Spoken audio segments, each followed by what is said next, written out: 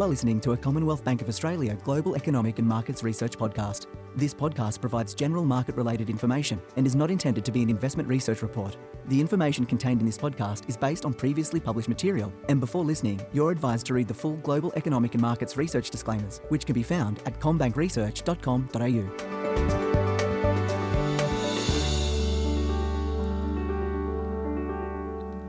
Welcome to the Global Economic and Markets Research Podcast. My name is Belinda Allen and I'm a Senior Economist here at CommBank, and today I'm joined by Gareth Aird, our Head of Australian Economics. Gareth, nice to have you on. G'day Belinda, it's good to chat. It feels like a little while since we've done one of these. It has been. There's been a bit of a pause in economic data more recently, which has been a great time, I think, to sit back and look at alternative data sources, reflect on how the Australian economy's been performing. And one of the things that we've done, I guess, during this little pause in economic data before it starts to heat up later this week is to have a look at home prices. Now, one of the things that we've certainly seen in the daily house price data is falls are coming through a little bit faster than what we initially expected a few months ago. Yeah, that's right. Look, a couple of months ago, after the RBA lifted the cash rate by 50 basis points in June, which, if you recall, was the first business not as usual big rate hike, we went and revisited our home price forecast to look for a 15% peak to trough fall. Now, we haven't actually changed that fall, but we've just said that we think that peak to trough will actually be realised a little bit sooner than we previously anticipated, simply because the RBA is putting through these rate hikes so aggressively. They've delivered now 175 basis points of tightening in a very short amount of time. We think they'll do another 50 basis points at the September board meeting, and that's having a clear impact on home prices. So in a lot of ways, we haven't actually changed our key message around the housing market, but it's just that prices are falling at a rate which is a little bit quicker than what we anticipated. So we needed to tweak the profile. And the thing in all of this is that it gets very circular to the extent that what we end up seeing in the housing market will be heavily dictated by what the Reserve Bank ends up delivering and how high they take the cash rate. So in a lot of ways, when we're putting out home price forecasts, we're also doing it conditional on where we think the RBA is going to take the cash rate. And at the moment, our base case scenario is for the cash rate to peak in November this year at 2.6%, although there is a risk that maybe they deliver one more rate hike in there, just depending on how they're viewing the current state of the Australian economy. One of the things that we've seen the RBA do more recently is try to strike this balance between their job of wanting to control inflation but to keep the economy on an even keel. Yeah, that's right. That's the words that the Governor used in his statement earlier this month, and we saw those words appear again in the Statement of Monetary Policy and then a couple of weeks later in the minutes.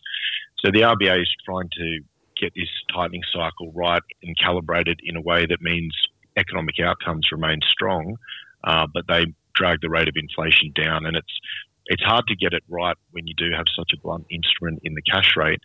And it's even harder to get it right, I think, when you're raising the cash rate so quickly, because you're not actually giving yourself a lot of time to assess the impact of those hikes. And I think that's really been something we've been stressing a lot in our notes, because what you can see is a real dichotomy in the economic data at the moment, where a lot of the either backward-looking data or the coincident information looks reasonably good, but a lot of the forward-looking data has really started to turn. And house prices are part of that. They're a reasonable leading indicator of where the consumer's likely to go. But we've also seen consumer sentiment come off a lot. I mean, that is now at recessionary-type levels. The PMIs that were out last week printed in the contractionary zone. New lending, which we get out later this week, should be down quite a bit on our internal data. So for us, there's quite a bit of evidence that things are going to slow. But the question is, does the RBA actually wait and see that slowdown in the official data, or before pausing in their tightening cycle, or do they sort of keep going and then finally you actually see it on the spending side? And again, something which we've been pointing out in our written work is that there's quite a lag between changes in the cash rate and then how that actually impacts a borrower who's on the standard variable rate making the minimum mortgage repayment, at CBA there's a 3-month lag between when the RBA moves and then when the borrower's direct debit actually goes up. And normally that doesn't matter, having such a long lag, but when you're putting through rate hikes at such a quick pace and they haven't actually hit the cash flow from a household, it's hard to actually gauge what impact those hikes are having on the economy, because households say they're not feeling good about the economic outlook, but from a cash flow perspective, they haven't been hit really with the bulk of the rate hikes that the RBA's put through. Yeah, so at the moment, on Monday we got retail trade data for July. It rose strongly, it's at 1.3% for the month, and there was strength in all categories apart from household goods, which makes sense because that's most exposed to the slowing we are seeing in home prices. But as you said, at the moment, there is this real dichotomy between, we know higher interest rates have impacted on household repayments and they're going to continue to increase on household repayments going forward because of that lag. But according to some of the official data, we haven't seen signs of slowdown in consumer spending yet. And that retail trade number for July, I think, was certainly an example of that. We're seeing very strong gains in spending on things like clothing and footwear. I think a lot of consumers didn't buy clothes last year and certainly are restocking their wardrobes. Department store spending has been really strong as well. Consumers are still eating out at cafes and restaurants and on food as well. Now, that's obviously nominal dollars. The strength we've seen in consumer prices makes it less impressive in terms of real spending or volumes. One of the things we're watching quite closely at the moment is our high-frequency CBA credit and debit card spending data. Have we seen any signs of what's happening in August so far? Look, we have, and the evidence is that things have moderated over August.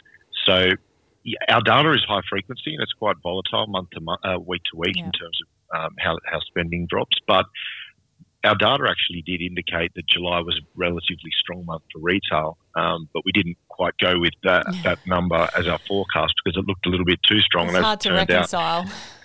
Well, that's right. As it turned out, it was pretty much on the money. Now, what our internal data is telling us in August is that we are actually seeing quite a moderation in spending, and it looks to be so far on the month flat in nominal terms. Yeah. And I think there's your early evidence that the rate hikes are starting to impact the spending decisions of households, and that will only gather momentum as we move forward from here, as those rate hikes that the RBA has already delivered start to impact borrowers' cash flow. And then, of course, there's the expectation that the RBA's still got more hikes to deliver, which will just further push out the impact, or the lagged impact, if you like, of those hikes coming through on cash flow. And then, of course, you've got borrowers who are on very low fixed rates that their loans are actually expiring, and they'll find themselves moving on to higher variable rates and therefore higher mortgage repayments. So there's a lot of moving parts at the moment.